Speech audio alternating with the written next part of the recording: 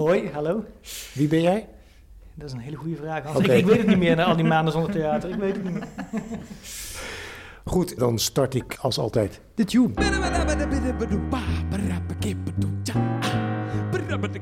Dat is lang geleden, hè? Ja, hij klinkt nog steeds hij klinkt goed, hè? Ja. Beter dan ooit. Ja, en dan komt die stem. Welkom bij de Theaterpodcast, de podcast van theaterkrant.nl. Je kunt gaan luisteren naar de Critici-tafel. Met enige regelmaat ga ik, Hans Smit, met collega-theaterrecensenten in gesprek over voorstellingen die we gezien hebben en over wat ons verder is opgevallen in de theaterwereld. We horen graag je reactie. Door een mailtje naar podcast@theaterkrant.nl of door een reactie op de site. Oké, ja goed. We zijn begonnen met de Critici-tafel van 22 april 2021. Het is nog steeds coronatijd, vooral als je dit in de toekomst beluistert. En we wachten tot de theaters weer gewoon open gaan. Aan tafel Herrien Wensing van de Volkskrant, Simon van den Berg van de Theaterkrant, theatermaker en het Parool. Het is gewoon, je mag nu gewoon Theaterkrant zeggen. Want we hebben zijn naam veranderd. Ja, Theatermaker.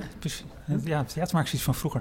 Zal ik het even overdoen? Of? Nee, maar ik vind het juist leuk om even uit te kunnen leggen. Okay. Een stukje marketing. Dat hebben jullie ingestuurd van tevoren. Ja. Sander Janssens van de NRC. En mijn naam is Hans Smit, ik ben van het Parool en ook van Theaterkrant. Fijn dat jullie er zijn. De laatste keer dat wij elkaar hebben gesproken in dit verband was, even kijken, in het Theaterfestival. Ja, met camera's erbij. Waar zijn de camera's? Hoe is ons dat bevallen? Sander? Ja, was leuk toch? Ja, dat vond ik leuk. Ja, was leuk. Ja. Ik vond het wel heel spannend dat je dan niks kon zeggen wat Hans dan achteraf nog even kon fixen in post. Dat was wel, vond ik wel druk leggen. Ja. We zitten nu al 30 minuten aan het praten zijn, dat is toch mooi. Maar ja, dat is zo gek dat het zo'n enorme afstand was. En dat je gefilmd werd en dat je wel een beetje netjes moest zitten of zo. Ja. En dat je je bewust was van, dat je gezien, je podcast is natuurlijk een enorm voordeel dat we niet te zien zijn. Dat helpt. Ja, ongeschminkt gewoon achter de microfoon met een baard van 36 dagen. Precies. Heerlijk. Ja, laat je haar ook groeien. Ja, ik heb een staartje. Ja. We zitten wel op 1,5 meter in de Stadsschouwburg. Dat iedereen dat wel even heel netjes op een goede afstand. In de grote zaal. We kunnen gewoon zeggen. Maakt het uit. Ja, het klinkt ook als een grote zaal. Een groot plusje. Goed, waar zullen we het over hebben? Vandaag is bekend geworden dat Oerol niet doorgaat. Oerol 2021. Vol goede moed het programma gepresenteerd. En we dachten allemaal, nou, het kan weer, maar het kan toch niet. Herrien. Blijkbaar, ja. Waarom was het nou eigenlijk precies? Want dat heb ik even gemist. Omdat volgens mij de regelingen zo zijn dat per 16 juni mag weer veel meer. En Oerol zou van 11 tot 20 juni zijn. Zit daar net voor. En dus in de 16 juni op zijn vroegst, zeg maar. Ja. Maar want het was natuurlijk in dezelfde week dat Holland Festival bekend maakt. We zetten helemaal in op een live editie vanaf 3 juni. Ja. Ook een gok, uiteraard. Ja. Maar het is wel heel tragisch dat dan 2 dagen later Oerol, die al eerder dacht, we gaan toch live. En het kan. We gaan met 50 mensen buiten, op afstand. Alles goed georganiseerd. Het nu toch moet annuleren, ja. Maar jij vertelde net, Sander, dat het had met de vergunningen te maken specifiek. Ja, precies. Omdat voor mij dat openingsplan dan staat dat er evenementen inderdaad pas vanaf 16 juni weer kunnen. Want dat was volgens mij ook, ik sprak nog Emily Ansink van het Holland Festival. En die had ook gedacht, misschien moeten we het hele festival naar buiten verplaatsen. Maar dat bleek dus juist inderdaad onzekerder. Moeilijker dan binnen. Ja. Want dan moet je voor alles apart een vergunning aanvragen. Ja. En dat kan dus pas weer. Ja, je kan dus inderdaad ook niet iedereen testen dan van tevoren. Want dat gaat zich mengen op zo'n eiland. Ja. Maar wat zijn de consequenties wellicht voor andere festivals? Is dit misschien, zou het kunnen zijn dat er meer festivals op het laatste moment zeggen van, we gaan toch niet door? Nou, er is wel vanaf Simon, 1 juli zijn ze verzekerd. Hè? Dat geldt althans. Ja, voor de popfestivals is daar veel over te doen geweest natuurlijk. Oh, sorry.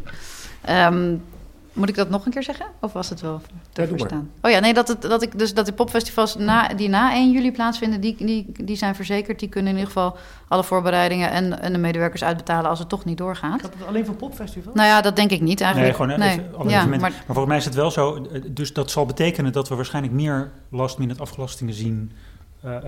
Mocht er toch weer een golf komen of een nieuwe variant. Ja. Dus ik denk inderdaad dat zeker als die kosten vergoed worden door de staat, dat mensen dan langer volhouden aan een idee van we gaan het toch doen. Ja. ja. Dus kunnen op het laatste moment toch weer teleurgesteld worden. En dat is voor de bezoekers uiteindelijk heel vervelend. Want er zijn natuurlijk gewoon heel veel mensen, onder wie mensen hier aan tafel, die gewoon al een huisje poedel hadden geboekt.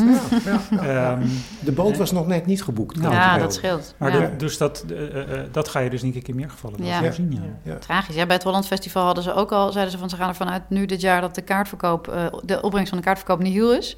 Omdat dus iedereen zijn voucher van vorig jaar inwisselt en verder... Ja, mogen er 5.000 mensen komen of 10.000, dat weten ze gewoon nog niet. Of dat helemaal niet doorgaat. Ja, het is wel bizar. Ja. Het is super ingewikkeld. We hadden natuurlijk allemaal verwacht dat we nu niet meer in deze fase zouden zitten. Sommigen van ons hadden dat verwacht. Dacht jij van wel? Nou, ik heb echt wel vanaf januari het idee gehad van dit seizoen is gewoon klaar. En, maar ik had juist van buitenfestivals dat ik meer hoop. Ja. En dat buiten dus inderdaad eigenlijk ingewikkelder blijkt nu dan binnen. Dat is ook wel grappig. Ja, dat is toch vreemd. Ja. Maar goed, die routekaart is tegen die tijd natuurlijk ook niks meer waard. Nee, natuurlijk niet. Dat soort plannen van de regering hebben een houdbaarheidsdatum van tot de voordeur ongeveer. Hè? Ja. Dus en wat heeft dit voor consequenties straks weer voor het theaterfestival? Ja, dat is een goede vraag. Dat zal vast wel weer een hybride worden ook, toch? Ja. Maar kan je een keuze maken? Ja. Hoe bedoel je? Oh, een selectie. Ja, nee. Want hoe zit dat, Sander? Sander, jij zit in de toneeljury. Ja. Hoe gaat het bij jullie? Ik zit in de krekeljury en wij hebben grootste moeite om te bedenken wat gaan we doen in september. Ja, wij rekenen bij de toneeljury altijd een seizoen van 1 mei tot 1 mei ongeveer, uit mijn hoofd. Dus stiekem is er wel wat, zeg maar, vanaf 1 mei 2020 tot en met nu heeft er zeker wel wat gespeeld en is er wel wat in première gegaan. En wat wij precies gaan doen met online of hybride online voorstellingen, dat weet ik eigenlijk niet.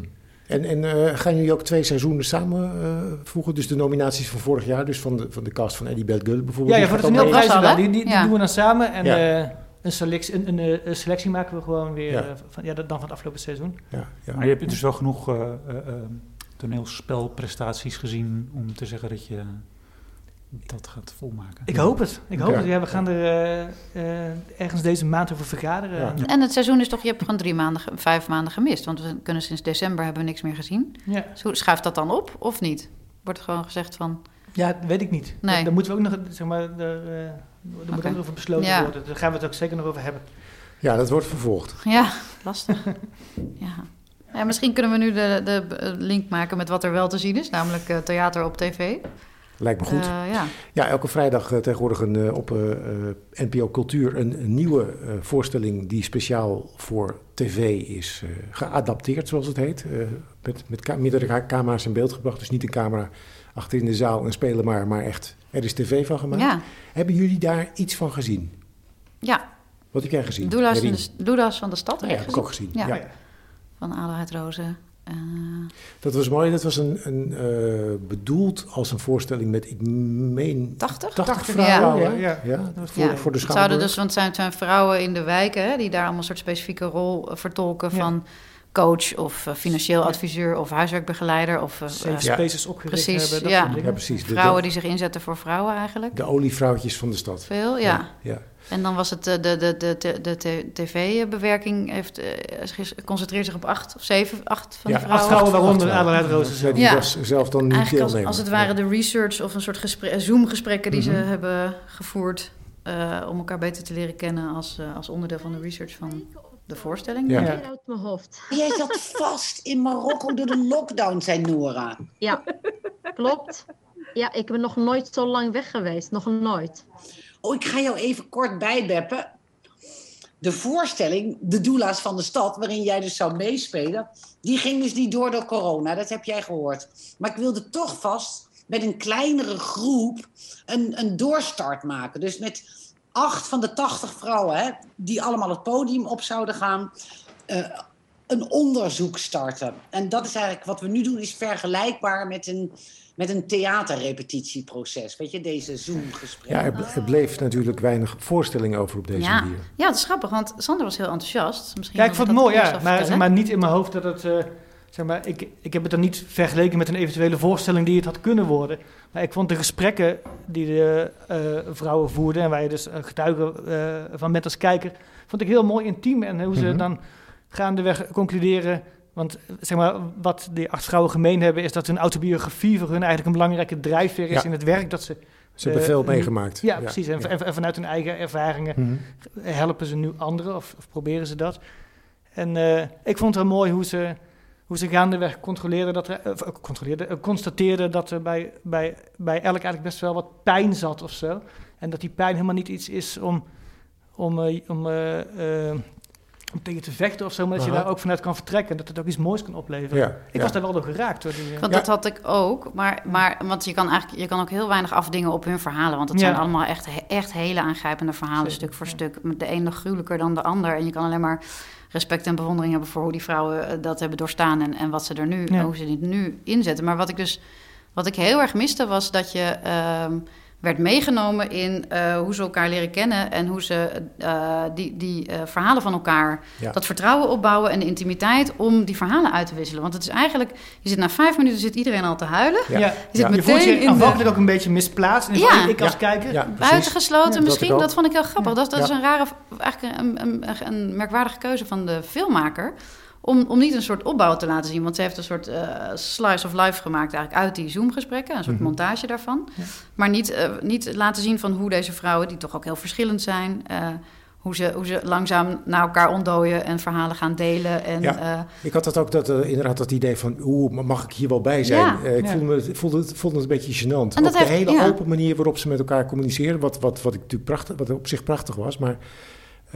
ik voelde me daar een beetje een soort pottenkijker. Ja. Nou ja, ook omdat je nog niet bent meegenomen in het verhaal van die persoonlijke vrouwen. Dus ik bedoel het persoonlijke verhaal van die vrouwen. Dus je zit, na 5 minuten is Makina, heel markante figuur, zit te huilen en vertelt over haar eenzaamheid. Maar ik heb haar nog helemaal niet leren kennen. Weet je? Want ik heb nog niet gezien dat zij een hele krachtige vrouw is, die altijd met gestrekt been overal in de discussie een pittig type is of zo. Daar heb je wel een soort vermoeden van. Mm-hmm. Maar dat heb ik helemaal nog niet meegekregen. En als ze dan vervolgens vertelt, maar ik ben eigenlijk heel eenzaam, dan komt dat helemaal niet over. En dat had ik bij de rest ook een beetje. Dat het een soort...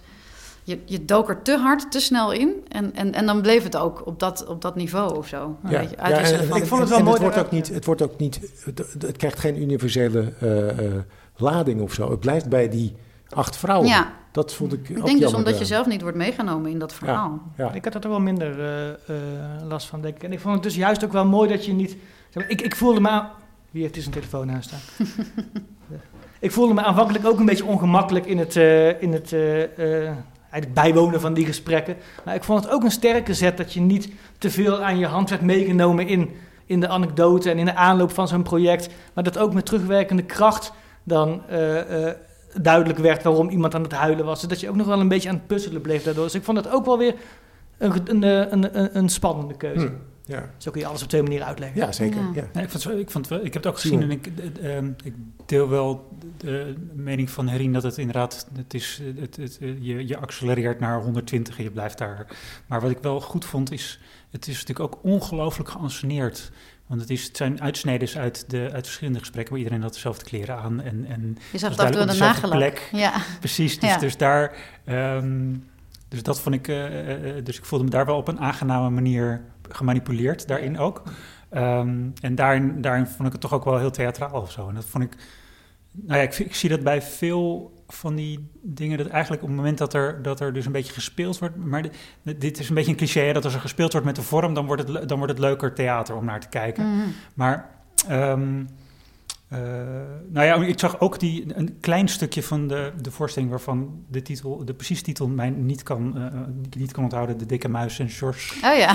Met George Grote. Rozen en Rijksman, de dikke muis en George. Adelaide Roos, die ik tamelijk ondraaglijk vond, terwijl ik dat in het theater een van de mooiste voorstellingen vond die ik dat jaar had gezien. Maar dat werd heel oneerlijk. Mm-hmm. Omdat er dus geen publiek was aan wie je het kon... Precies. Aan wie je het kon opbiechten. Ja. En dit werkte juist wel omdat het dus in dat Zoom-gesprek tegenover elkaar was. En wat ik daardoor toch ook heel erg dacht was... die theaterregistraties die wijzen je er toch de hele tijd zo heel goed op... hoe beperkt eigenlijk het repertoire van televisieformats is. Mm-hmm. Je hebt de talkshow... En je hebt het interview... En je hebt het drama. En dat heeft dan dat heeft een heel helder narratief. Dat is precies. beginnen En dat is het, hè? Ja. Ja, sport. Ja. En nou ja, dus en dat is die registraties die varen, of die vinden een hele nieuwe vorm, of die varen daartussen, of die commentariëren. En dat is leuk. Dat vind ik ook leuk. En ik had het dus eigenlijk bij die doula's van de stad. Nou, er wordt een beetje gespeeld met zo'n documentaire-achtige vorm die aan het eind van klassen ook zat. Dat ook heel veel met die zoomschermen en zo. Maar ja, dus toch word ik bij de neus genomen. Maar was het niet dan beter geweest als je nog net iets nadrukkelijker bij de neus werd genomen? Want Voor mij was het nadrukkelijk genomen. Ja, want ik had dus best wel... Ik wist dat er gemanipuleerd werd, maar ik weet niet. Ik had dan misschien... Want als dat toch een soort... ook weer een tweede laag is of een commentaar of een soort meta... laag, dan had ik het misschien juist dat nog nadrukkelijker willen zien. Want ik had nu toch vaak het gevoel van ik zit toch eigenlijk heel plat naar een Zoom-meeting te kijken. Ja. En ook omdat het verhaal technisch eigenlijk maar één lijn leek te hebben. Van we wisselen ellende uit en dat is het zo'n beetje. Nou, er zat af en toe wel een knip in, maar... Ja, maar er werd niet heel duidelijk geknipt in de chronologie of in het verhaal of in de opbouw of zo. Dus dan miste ik toch, denk ik, dat er net weer nog wat meer stappen daarin waren gezet of zo. Ja. Ik vond overigens die dikke Rijksman, ik vond dat wel... Maar ik moet je zeggen, ik heb hem niet in het theater gezien. Ik vond het wel mooi met close-ups en met scherpteverlegging en zo. Vond ik het als registratie van een voorstelling niet slecht. Kom maar, ik red je wel. Dat jongetje met dat schepje in zijn hand wat over de straat schraapt. Oh, ik ben zo eenzaam. Zoenen vind ik intiemer dan neuken. Als die jongen die nu in mijn leven is al een tijd... Als hij ineens zou stoppen met mij te zoenen, zou ik gek worden van onzekerheid. Zullen we zoenen? En dan ga ik weer met jou spelen en dan raakt de bal in de zee. En dan ga je naar binnen en dan ga ik hem zwemmen. Muziek! Grappig, ja, volgens mij heeft die voorstelling, want ik had die een aantal keer na de première gezien. Volgens mij heeft die voorstelling, drijft die ontzettend op het gevoel van spontaniteit. Van het is daar ter plekke, want ik geloof dat de première echt geniaal was. En het gevoel van, zij staan daar, weet je wel, reddeloos... En ze moeten dit delen met het publiek. En dat het op leven of dood is of zo. Dat je dat echt voelt. Dat moet heel erg aanwezig zijn. En 5 keer later, na de première, was dat al een beetje weg. Toen werd het al te gekend. En daardoor wordt het dan ook een beetje ongemakkelijk. En zag jij dan terug bij de registratie dat inderdaad weg was, Simon? Nee, want ik heb dit wist ik niet. Want ik heb hem ook niet meer later in de serie nog een keer gezien. Maar ik denk dat dit toch dan nog weer een stap verder verwijderd was van het oorspronkelijke idee, omdat er dus helemaal geen publiek meer is. Ja. En dan je had je kunnen voorstellen dat het een soort John Cassavetes-achtig acteren wordt, waarbij dus inderdaad die werkelijkheid zo heel erg er doorheen slaat de hele tijd. Maar zonder publiek werkte dit voor mij totaal niet. Dus ik zat nog te denken aan die oplossingen die dan worden gezocht voor publiekssituaties of zo. En dat is misschien bij die doula's in de stad ergens... Want dan heb je 8 mensen die met elkaar in contact zijn of zo. Dus dan heb je dat probleem niet. Dan heb je dat op een bepaalde manier opgelost. En ik zag het bij Alles in de Hens van Marcel Hensema. Dat is de verfilmde solo door Dana Negustan verfilmd. Mm-hmm. En hij had, want hij zit altijd dan op toneel, praat altijd tegen het publiek natuurlijk. En dat is ook heel persoonlijk en alsof hij een verhaal vertelt. Dat hadden ze nu dan opgelost door hem een soort van te reproduceren. En dat kan natuurlijk met film dan weer wel. Dus hij praat tegen zichzelf aan tafel en ook in het publiek zit een Marcel Hensema en komt nog een Marcel Hensema. En zo zitten er op een gegeven moment 5 Marcel Hensema's. Maar verder is er niet echt iets aan de hand. Nou ja, als je het zo zegt, dan lijkt het ineens alsof het wel een probleem is, maar... Nee. Verder gaat het wel goed. En dat sluit ook weer aan bij die voorstelling die toch gaat over een man in een midlife en een soort twijfel van zijn identiteit, zijn Groningse en zijn Amsterdamse identiteit. En dan is dat wel een slimme oplossing of zo. Dus deze filmische variant levert wel ook gekke nieuwe dingen op. Ja. Nou ja, ik wil nog wel verder op die genrevermenging, of nieuwe genre. Ik zag nog de voorstelling The Courage to be Disliked van de Koe. Dat is een solo van Nathalie Broods, een tekst van Willem de Wolf over een superrijke vrouw in New York. En dat vond ik heel goed. En dat was gedaan als een soort interviewsituatie met Peter van der Nede van de Koe als de interviewer, maar ook als de regisseur. van deze hele situatie. Dus die spelstijl, die koersachtige, die hele terloopse, dat gewoon als je zelf praten spelen, dat werkt dus heel goed op toneel. Maar het is dus omdat ze tegelijkertijd ook nog speelden met wat is nou opgenomen, wat is live, dat ze daar in en uitkomen, vond ik, dat werkte supergoed daarbij. En het ging ook heel erg over dat eigenlijk het observeren zelf, of het vermogen om te observeren, of de tijd om te observeren, dat al een privilege is. En dus het gaat dan over dat zij mensen ziet in de stad en dat ze zich bij hen dingen voorstelt en ze is daar super lucide in en heel intelligent, maar het zich ook realiserend dat die ander nooit zo naar haar kan kijken, omdat dat geen tijd voor of geen... Dus dat is een hele gelaagde tekst die dus ook werkte, omdat het dus in een soort vorm werd gegoten die dus geen toneel was, maar ook echt geen drama en ook geen talkshow. Een beetje interview, maar dan ook weer heel duidelijk zodanig niet dat het ook weer daar commentaar opleverde. Dus ik vond dat echt wel wondergoed werken. Dus dat voegde een soort betekenislagen toe nog aan. Dus dat is een soort gelaagdheid die je in theater eigenlijk heel makkelijk hebt of zo.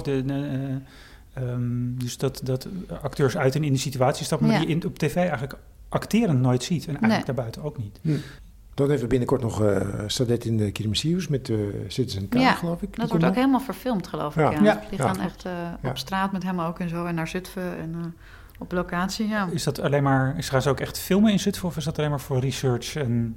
Ik denk dat ze ook echt gaan want wie verzint die filmische ingrepen? Het is steeds een filmregisseur. Ja, er wordt een regisseur aan verbonden en die krijgt een soort carte blanche. Ja, want dit is dan, hoe heet hij ook alweer? Julius Ponte, volgens mij. De broer van Victor, toch? Ja, van dat duo. En dan heel, denk ik, natuurlijk in een nauw overleg met de makers. Maar het is steeds een andere. Ik vind het wel interessant. Nu ook Norbert ter Hal die gaat Jacques Chel doen. Maar hij gaat ook de verfilming doen van Verdriet is het ding met veren. Oh ja, klopt. Ja, wat ook een prachtige voorstelling is. Ik zag hem gisteravond. Daar kunnen we het ook nog inderdaad even over hebben. Een echte live voorstelling die we dat is zo uitzonderlijk. Laten we het dan heel vreemd hoor. Ik zat op de tribune, andere mensen omheen. Even serieus, die ervaring. Volgens mij is dat toch een rare gewaarwording weer, of niet? Nou ja, ik had het... Maak ik het nu groter dan het is? Ja, Okay. Uiteindelijk, als je eenmaal zit op zo'n tribune en het licht gaat uit en een voorstelling begint, dan zit je ook weer gewoon in theaters als je dat gewend bent. Ja. Ik had het dit keer toch... Ik had het vorig jaar na de eerste lockdown, toen we volgens mij ook met dit gezelschap... jij was er nog niet bij Hans, bij Hans Kesting zaten. Toen vond ik het allemaal veel vervreemdender. En ook het hele nieuwe ritueel van binnenkomen. Daar ben ik nu ook wel aan gewend. Klopt. Dat je gekke dingen moet laten zien. En dit keer is het dan ook nog even wattenstaaf in je neus. Maar ook dat is dan een formaliteitje wat dan ook wel weer wens. Het scheelt enorm dat we minder bang zijn volgens mij. Want toen was het natuurlijk, toen was de schok zo vers. En toen was iedereen dat je ook denkt, dit is echt heel spannend om überhaupt de straat op te gaan. In een Schouwburg. En dan ook al die futuristische veiligheidsmaatregelen inderdaad. Maar dat is nu natuurlijk allemaal wel... Maar goed, dat zijn de randvoorwaarden. Laten we het dan even over de voorstelling hebben. Heb je hem ook gezien? Ik heb een doorloop gezien, want ik mocht Jacob Derwig en Erik Wien interviewen. En ik dacht toen al, maar natuurlijk moet je wel een beetje denken van... ik sta zo lang droog dat ik nu eindelijk weer iets zie. Ja, bij voorbaat al 5 sterren. Maar ik dacht wel, dit is wel echt een hele aangrijpende voorstelling. En dat boekje is natuurlijk ook al heel mooi. Verdriet is het ding met veren, Max Porter. Ja. Over een vader en 2 jongetjes die... die de vrouw des huizes verliezen en bezoek krijgen van een reusachtige kraai. Die symbool staat voor hun rouw, onder meer. En dat is ook een heel... Dus ik had een interview met hun, lang gesprek, maar ook omdat dat boek is zo fragmentarisch en kaleidoscopisch en vreemd. En het zijn delen poëzie en stukjes manuscript en interviews en proza en gesprekken en alles door elkaar. Het is hele 80 korte hoofdstukjes. En dan heeft Jacob Derwig een bewerking gemaakt en die moest natuurlijk toch op de een of andere manier... bijna weer juist op zoek naar een soort klassiekere dramaturgie. Ja. Om ergens wel ook om al die personages een soort logische boog te geven op toneel. Want ze zijn bijvoorbeeld... In het boek heb je natuurlijk afwisselend de vader aan het woord... en dan de jongens en dan die kraai. En nu zijn ze met z'n drieën. Ja. Staan ze alsmaar op toneel. Dan moet je wel voelen van wat maken die jongens mee? Wat voelen ze nu? En hoe is de interactie tussen de vader en die zoons? Jacob Derwig, Jesse Mensa en Romein Scholten. En dat was heel erg mooi. Ja, was prachtig. Wat ik in het boek heel goed vond werken... was dat je inderdaad een vrij rigide grens hebt steeds tussen wie er eigenlijk aan het woord is, welk perspectief er is. Dus de vader, de jongens of kraai. Ja. Maar in het theater was die grens, zeg maar, zowel de vader als de 2 jongens speelden ook de kraai. En dat was wel een sterke ingreep, vond ik. Omdat, kijk, die vader en de jongens, die maken eigenlijk heel weinig mee. Dat zijn hele lijdzame personages die gewoon een groot verdriet over zich heen krijgen. En die kraai is eigenlijk het interessantste. Ja. Dat is eigenlijk de protagonist van het verhaal. Die brengt de actie of zo, hè? Die zet het in en beweging. waar dat in het boek heel goed werkt om dat los te koppelen, kan ik me voorstellen dat op toneel heel saai is om naar een kraai te kijken en verder een vader en 2 jongens die eigenlijk alleen maar ellende over zich heen krijgen en moeten reageren op een ander. Maar dan had je ook een aaneenschakeling van monologen gehad eigenlijk. Want dan heeft de een het woord en dan heeft de ander het woord. Maar het is juist zo'n kosmos met z'n drieën. Ja, precies. En door zelf die kraai te spelen konden ze ook, alle 3 de personages konden op een eigen manier die kraai vormgeven. Ja. Ik bedoel, verdriet of rouw of wanhopige rouw betekent voor iedereen ook iets anders. En ziet er voor iedereen ook weer anders uit.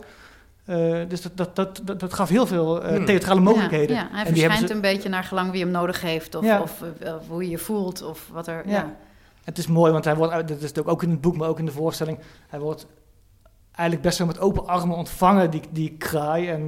En die kan gewoon tekeer gaan. En dat levert gewoon prachtige scènes op die tegelijk. Die echt hilarisch en heel erg verdrietig zijn. Ja, nou, het is zien geweest in die testen voor toegang serie. Wanneer dan nu weer gespeeld? Ja, er komt dus een verfilming op 23 mei. Aha. Ja.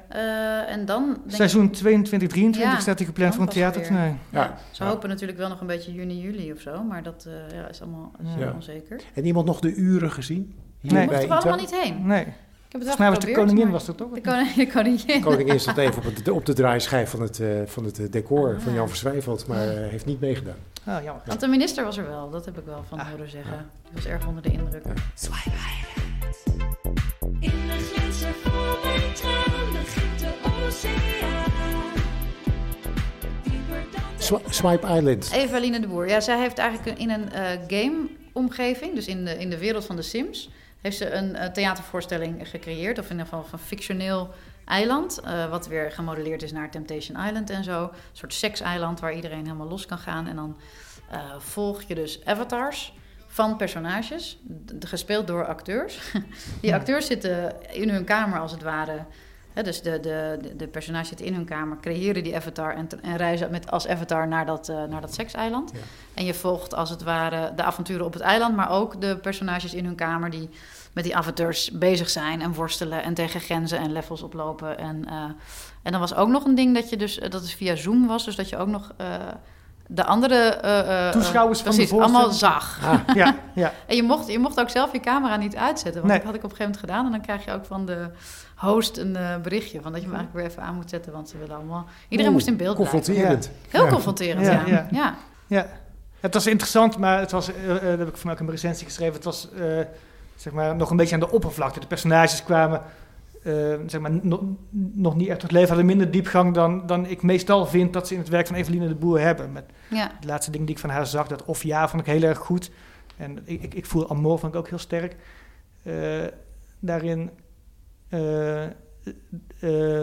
lijkt het aanvankelijk ook een soort haast satire vaak te zijn, maar dan gaat het toch al vrij snel best wel goed de diepte in. Ja. En dat bleef hier een beetje achter. Maar ik denk ook dat dit het zoeken naar de vorm. Dat dit dus technisch gezien zo ongelooflijk ingewikkeld was. Want ze hadden dus inderdaad, dus je moet een voorstelling maken met acteurs gewoon. Dan moet je die hele game, die simwereld ontwerpen. Dus haar decorontwerper had daar ook een decor ontworpen. De kostuumontwerper heeft digitale kostuums ontworpen. Dus dat is al een laag. Dan hebben ze ook nog scènes gefilmd. Want het gaat ook nog van dus live gespeelde, gestreamde dingen naar gefilmde scènes. Ja, vooraf.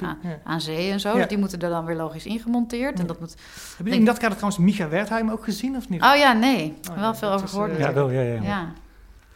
Maar dat was technisch nog redelijk even. Het was gewoon één hele goede truc. Ja, over de gimmick van gefilmd of gelivestreamd. Ja, precies. Ja, en hier liep dat dus allemaal door elkaar. Ja. En ik denk dat het inderdaad zo'n groot technisch productioneel ingewikkeld ding is geweest, dat je bijna dat de inhoud er wat aan onder heeft geleden wellicht. Ja. Maar niet minder interessant hoor. Ja, precies. Ja, dat je die nieuwe vormen aangaat, vind ik sowieso al. Dus wat jij zei over Herien, over dat je de eerste voorstelling na lange tijd niks gezien te hebben, dat je die wellicht extra positief beoordeelt. Dat geldt misschien ook wel voor mensen die proberen om nieuwe vormen te bedenken. Ja, dan ik denk is de wel inhoud wellicht minder relevant. Bijna. Ja, dat we in ieder geval... Ik voel wel grote sympathie daarvoor. Ja. Ik denk dat we daar allemaal heel welwillend naar kijken. Zelf heb ik daarin ook een beetje dat ik... Bijvoorbeeld Open Nights had ik dan weer uitgeprobeerd. Maar ik ben daar dus niet zo ontzettend enthousiast over. Terwijl ik ook wel weer veel hele enthousiaste verhalen hoor en lees.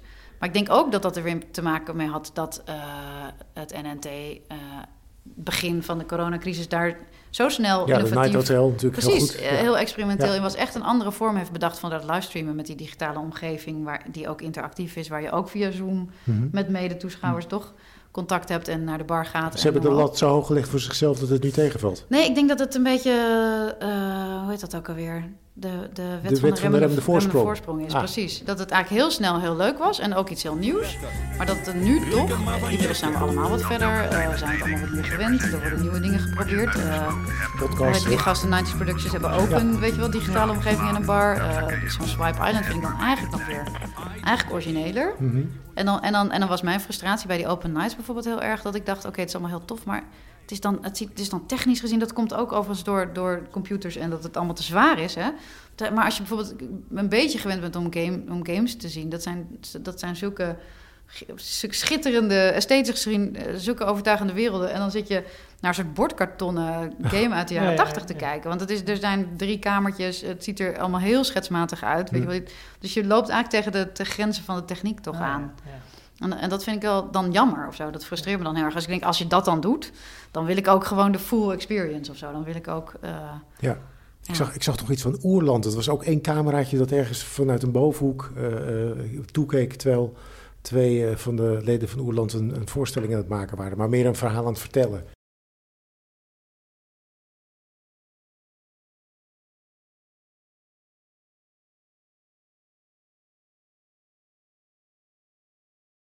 Nou, was die Elke-League-voorstelling? Ja. Dat was fantastisch. Ja, maar het was geen veel... maar dat is dus de nieuwe Elke-League-vertaling van Erik Winnevoet. Ja, precies. En iedereen.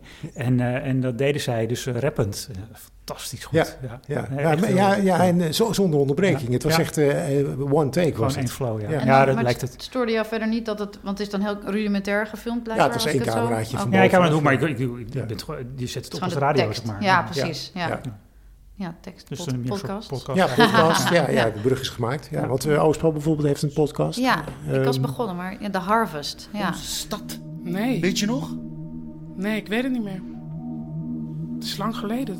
Yves, in jou, onder spieren die het proberen te onderdrukken, zit iemand die weet... Dit land is ons land niet. Deze taal is onze taal. Sander, jij hebt ook nog geluisterd naar Harvest, geloof ik. Ja, ik heb er ook 2 of 3 afleveringen. Ik heb het nog niet gehoord, dus ik kan er niks over zeggen. Nee, ik heb zelf, maar dat gaat niet per se over deze podcast alleen, maar dat zag ik in de eerste lockdown vorig jaar ook al, dat ik niet goed begrijp waarom alles de hele tijd in delen wordt geknipt. Ik ga veel liever luisteren naar een podcast van 1 uur, dan dat ik gedurende 1,5 maand 1 keer in de 1,5 week, of dan vaak nog onregelmatig om de 7,5 dag, zo 9 minuten podcast gaan luisteren. Ja. Dus want dit zijn hele korte, toch? Kwartiertje maar. Ja, ze zijn echt heel kort, 10, 11 minuutjes. Maar ik vraag me ook inderdaad af van hoe zit het dan met de spanningsboog? Want die was een soort van afwezig, vond ik. Ja. Dat heeft misschien ook wel hiermee te maken, dat je niet echt iets op kan bouwen of zo. Ik had ook een beetje moeite met het spel, want ik vond alles heel erg onnadrukkelijk en een beetje zo chill en een beetje heel... Ja, mensen waren allemaal het klonk allemaal heel onverschillig. Het waren ook pubers en zo, hè? Of in ieder geval, een soort zoektocht van een... Het is een soort coming of age van een puber ergens in de verre toekomst.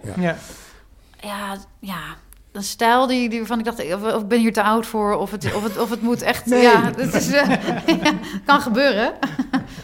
Hoe gaat het nou eigenlijk verder met de live dingen? Dit was dus even een... 1,5 week of zo, waarin het al mocht. Ja, en dan, het testen is het niet meer klaar. Ja, vandaar mijn vraag net bij maar is het niet zo, dat hoorde in Rotterdam, dat ze mei mogen ze wel weer door. Niet, de theaters per se heb ik nog niet echt iets over gelezen hoor, maar het schijnt dat testen, met testen voor toegang, dat wel door mag weer. Dat is wel het idee, toch? Ja, toch? Ja. Om dat in mei weer verder uit te rollen met een heel echt lelijk woord. Ja. Dus dat zou heel goed nieuws zijn. Ja, maar veel onduidelijk inderdaad. Ja. Ik weet het ook niet. Het was echt een soort hoogtepuntje zo'n weekend. Ja, ik las ook dat die die testen dan uiteindelijk... dat er toch een kans was dat dan de bezoeker dat ging betalen... dat het toch maximaal €7,5 per bezoeker ging kosten. Dat vond ik behoorlijk veel geld. Dat vind ik ook, een avondje met z'n vieren naar het theater wil. Ja. Zo. Ja, want dat wordt weer een drempel straks. Wat ik interessant en een beetje zorgelijk vind... is tot hoe weinig debat dit allemaal leidt. Want we hebben toch in het theater het 2,5 jaar... eigenlijk alleen maar over inclusiviteit en toegankelijkheid... en drempeligheid gehad. En nu de overheid iets zegt over... nou ja, onder deze en deze en deze en deze voorwaarden mag je... dat er geen enkel weerwoord is, vind ik zorgelijk. Dat het inderdaad nu gratis is... maar misschien wel heel volgend seizoen... dat we alleen maar onder deze voorwaarden voorstellingen mogen gaan zien... en er zo voor moeten betalen. Ja. Ik vind het allemaal behoorlijk problematisch, hoor. Ja. Ik vind ook... Heb je daar een verklaring voor? Enorme drempels. Nou ja, we willen open. Ja. Spelen. Ja. En nou, ik vond... de omstandigheden zijn anders, hoor. Maar ik hoorde van Schauspielhaus Zurich dat dan ook... De Zwitserse regering had ook gezegd van... nou ja, het kan wel weer, we kunnen open. En dat Schauspielhaus Zurich zegt van... ja, wij zien toch gewoon de omstandigheden niet zodanig... dat wij dat veranderd vinden. We doen het niet. Want hadden ze met testen open gekund? Of, ik weet niet precies wat daar de omstandigheden waren. Ja. Maar dat is zo'nzelfde stap als in Nederland... dat er gewoon veel te vroeg versoepelingen worden ingevoerd. En omdat in Zwitserland theater belangrijk is... de theater daar dan bij, zoiets. Ja, ik vind ook, het blijft natuurlijk ook heel schrijnend... dat we gewoon de hele eerste helft van die crisis hebben gezien... dat theaters veilig open kunnen op de 1,5 meter zonder testen. Ja. Ja. 0 uitbraken van corona, in ieder geval niet in het publiek. Daar. En dat het dan nu opeens met testen moet. En ook weer 1,5 meter. Ja. Dat is ook niet of zo. Doe dan testen en alles vol. Maar er wordt inderdaad er komt weinig weerwoord, inderdaad. Ja. Alsof de sector zo murf gebeukt is door alles wat er is gebeurd. Dus oké, dan nemen we dit ook wel maar voor lief, of zoiets. Nou, en ook weinig partijen met het gezag om het aan te gaan. Hè? Ik bedoel, er wordt nu de Kust 92 vindt dingen, NPK vindt dingen, de VCD vindt dingen... en er is niemand die daar boven kan staan. Gezelschappen trekken een beetje hun eigen plan, denk ik. Want ITA is natuurlijk ook niet meer open geweest sinds het maar voor 30 man was. Ook een particuliere keuze. Een hele begrijpelijke overigens. Dus iedereen is een beetje uit elkaar gespeeld. Misschien, ja. Ja, dat klinkt wel iets te doelbewust... maar ik vind dat er zo weinig zelfbewustzijn is over wat dit betekent. Ik bedoel, we zijn toch een sector waarin we pretenderen na te denken over de betekenis van de grote maatschappelijke ontwikkeling. En ik vind dat we hier het laten liggen. Ja. En dat... Nou ja, we hebben het er helemaal aan het begin al eens over gehad. Dat dus de makers willen gewoon maken. Of ze met publiek, zonder publiek, met geld, zonder geld. Het gaat gewoon door. Dus dat hele idee dat zo'n situatie tot enige vorm van reflectie kan dienen... ja, dat is toch gewoon wel een beetje... disproved. Nou ja, wel natuurlijk tot nieuwe artistieke vormen. Dat is wel interessant. Ja, dat zeker. Publieksopstellingen, nieuwe manieren om met je publiek te communiceren. Dat allemaal wel. Maar inderdaad, weinig eigenlijk over de randvoorwaarden of toegankelijkheid. Dat is wel een probleem. Maar ik dacht, misschien heeft het ook wel een beetje mee te maken... dat we allemaal zo moe zijn van het gezeik ook. Ik bedoel, elke keer is er wel weer een sector... Ik met dat het murf maar iedereen is altijd boos ergens over. Nou ja, en het beleid is in Nederland natuurlijk ook heel slecht geweest... dat het de hele tijd maar 2 weken vooruit gaat. Ik sprak een bevriende maker die ook zei... ik weet nu, dus na de voorlaatste persconferentie... ik weet nu pas voor het eerst in een jaar... dat ik over 4 weken zeker niet speel. Ja, precies. Dus dat is natuurlijk, daar is iedereen inderdaad wel... daar wel een grote klap van dat maakt misschien ook waarom... Dat maakt ook dat je nooit zeker kan zeggen... dit is problematisch of dit gaat mis. Dat klopt, maar aan de andere kant is er dus ook geen enkele instelling geweest die gezegd heeft... dat het na de zomer wel een beetje kunnen zien aankomen... dat je kan zeggen, dan doen we het niet. Dan zetten we nu even een streep in het zand... en dan wachten we gewoon tot het echt weer kan. Nou, ITA dus toch, eigenlijk? Nou, nee, de uren is toch ook weer hier natuurlijk voor mensen. Even in de testopstelling. Eigenlijk zijn wij met de kritische tafel de enige die gewoon hebben gezegd van we doen het even. Ja, precies. Nee, maar ik bedoelde ook eigenlijk gewoon de hele tijd de boze sectoren. Dus iedereen voelt zich voortdurend miskend. Ja. Iedereen wil eerder open. Iedereen staat op zijn achterste benen. Dan is de horeca weer boos. En dan zijn de ziekenhuizen weer boos. En ik vind het ergens ook wel... prettig dat niet ook, weet je wel, de theatersector weer de grootste mond opzet of zo. Het gaat mij over een soort zelfbewust idee over hoe willen wij nou dat het is, in plaats van maar ook weer achter die maatregelen aan te lopen of achter zo'n iets wat er nu met dat NPO cultuur gebeurt en dus iedereen zegt, nou, dat is gewoon een hele goede vorm. En sommige lukken niet. Maar je hoopt heel erg dat dit op de een of andere manier die energie blijft. Ja. Ik ben daar pessimistisch over. Ik heb 10 jaar geleden al uitgebreid verslag gedaan van de toen televisieproducent die toen geld kreeg om 7 of 8 registraties te maken. Oh ja. En die waren eigenlijk hartstikke goed. Maar daar werd dus heel lang over gedaan. En ik vind het juist superleuk dat nu die voorstelling, dat het super snel wordt gedaan. Heel erg. Ongelooflijk knap. Het is voor het eerst dat er een soort serieuze toenadering is. In ieder geval tussen theater en toneel. En dat het inderdaad ook blijkt te werken. Ja. En dat die tv-wereld... theater en tv. En dat die tv-makers er ook enthousiast over zijn. Ja. En kennelijk zelf ook nieuwe mogelijkheden daar ontdekken. En plotseling allemaal bovenop duiken. Dat is wel goed dat die relaties worden gelegd natuurlijk. En wat hier ook Ita Live met die Renier Bruyne, die regisseur, die dat allemaal... Dat zal zich gewoon blijven voortzetten, denk ik. Dat is natuurlijk wel goed nieuws. Ja. Maar, wat zei je nou net? Nee, maar een soort zelfbewustzijn over onder welke voorwaarden willen wij open. Ja, nee, zeker. Maar ik vraag me wel af, inderdaad, misschien gebeurt dat allemaal achter de schermen wel. Maar weten wij dat gewoon niet? Omdat ze inderdaad niet overal aan de talkshowtafel zitten en niet de hele tijd een grote bek opzetten. Wat ik dus eigenlijk wel ergens wel prettig vind. Natuurlijk moet je daarmee niet totaal ondergesneeuwd raken, maar... En onzichtbaar zijn. Nee, precies. Nee, maar die talkshow gaat de hele tijd over eisen aan de overheid. Maar het gaat mij juist over andersom, over gewoon bepalen vinden we zelf. Wat vind je zelf. Ja. En daar heb je ook geen talkshow voor nodig om dat uit te dragen. Maar hoe weten we dat niet gebeurt? Wat voor platformen gebruik je dan om dat uit te dragen? Nou ja, weet ik niet, maar het gaat mij erom dat je dus als er een mogelijkheid is om open te gaan, zoals met testen, dat iedereen dat dus ook gaat doen. Dat er niemand... Nou, niet iedereen, hè? Nee, niet iedereen. Maar dat meer een kwestie is van niet kunnen dan daar bewust... Volgens mij waren daar wel bewuste keuzes in gemaakt, ja. En wat ik ook opvallend vond, was toen ik hier... Ik hoor het graag, ik ben er heel benieuwd naar. Ja, nee, in ieder geval, dit is niet helemaal wat je bedoelt, hoor. Maar wat ik wel opvallend vond, was bijvoorbeeld Ita die ook zei, we doen het, maar als onderdeel eigenlijk van de testsituatie. Ja. Niet dus eigenlijk omdat wij zo per se willen spelen en zo per se die voorstelling, want dat komt allemaal wel. Mm-hmm. Dus een soort verantwoordelijkheid bijna op een soort maatschappelijk niveau dragen dan te zeggen, we willen gewoon per se spelen. En zij wilde er dus eigenlijk ook geen grote rugbaarheid aan geven. Dat vond ik ook wel grappig, omdat een aantal collega's het inderdaad niet hadden gedaan. En het dus ook niet per se was van, kijk eens jongens, we zijn weer open en nu mag het lekker weer. Dus dat zit ergens een beetje daar in dat gebied wel. Kennelijk niet. Er wordt best wel goed over nagedacht, denk ik, van onder welke omstandigheden wel en niet. We zien het niet, maar het is er wel. Misschien. Ik hoop het. Ja. Dit is een mooie afsluiting, want het gaat over theater zelf, hè? Ja. De suspension of disbelief. Ja. We zien het niet, maar het is er wel. Ja, ik vond het mooi geformuleerd. Ja. Zullen we het dan hierbij laten? Ja. We zien elkaar over een jaar weer. Ja, dus even de vraag, wanneer zien we elkaar weer? Want, eerder, alsjeblieft. Ja. Maar we moeten gewoon goed nadenken over waar we het over gaan hebben. Ja. Nou, dat vind ik wel echt heel erg jammer. En dat was natuurlijk altijd al zo, maar het is nu nog wel veel sterker zo dat je zoveel meer mist dan je meemaakt. En zo moeilijk is door te dringen in het aanbod. En inderdaad, zo'n voorstelling als Swipe Island, dat is dus maar heel weinig te zien. Ja. Het gaat ook allemaal erg ad hoc, hè? Je kan het helemaal niet meer zo plannen als voorheen. Er is opeens weer een livestream morgen. En dan zo kunnen wij ook geen stukken schrijven in de krant natuurlijk. Want we moeten het voorbereiden. Precies. Ja, het zijn zware tijden. Zullen we het daarbij houden? Ja. Doei. Dank jullie wel. Gerrie Wensink, Simon van den Berg, Sander Janssens. Tot de volgende keer.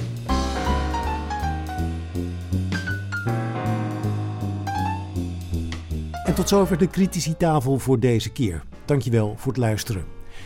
Als je deze podcast waardeert, kun je een rating of review achterlaten, zodat meer mensen deze podcast kunnen ontdekken.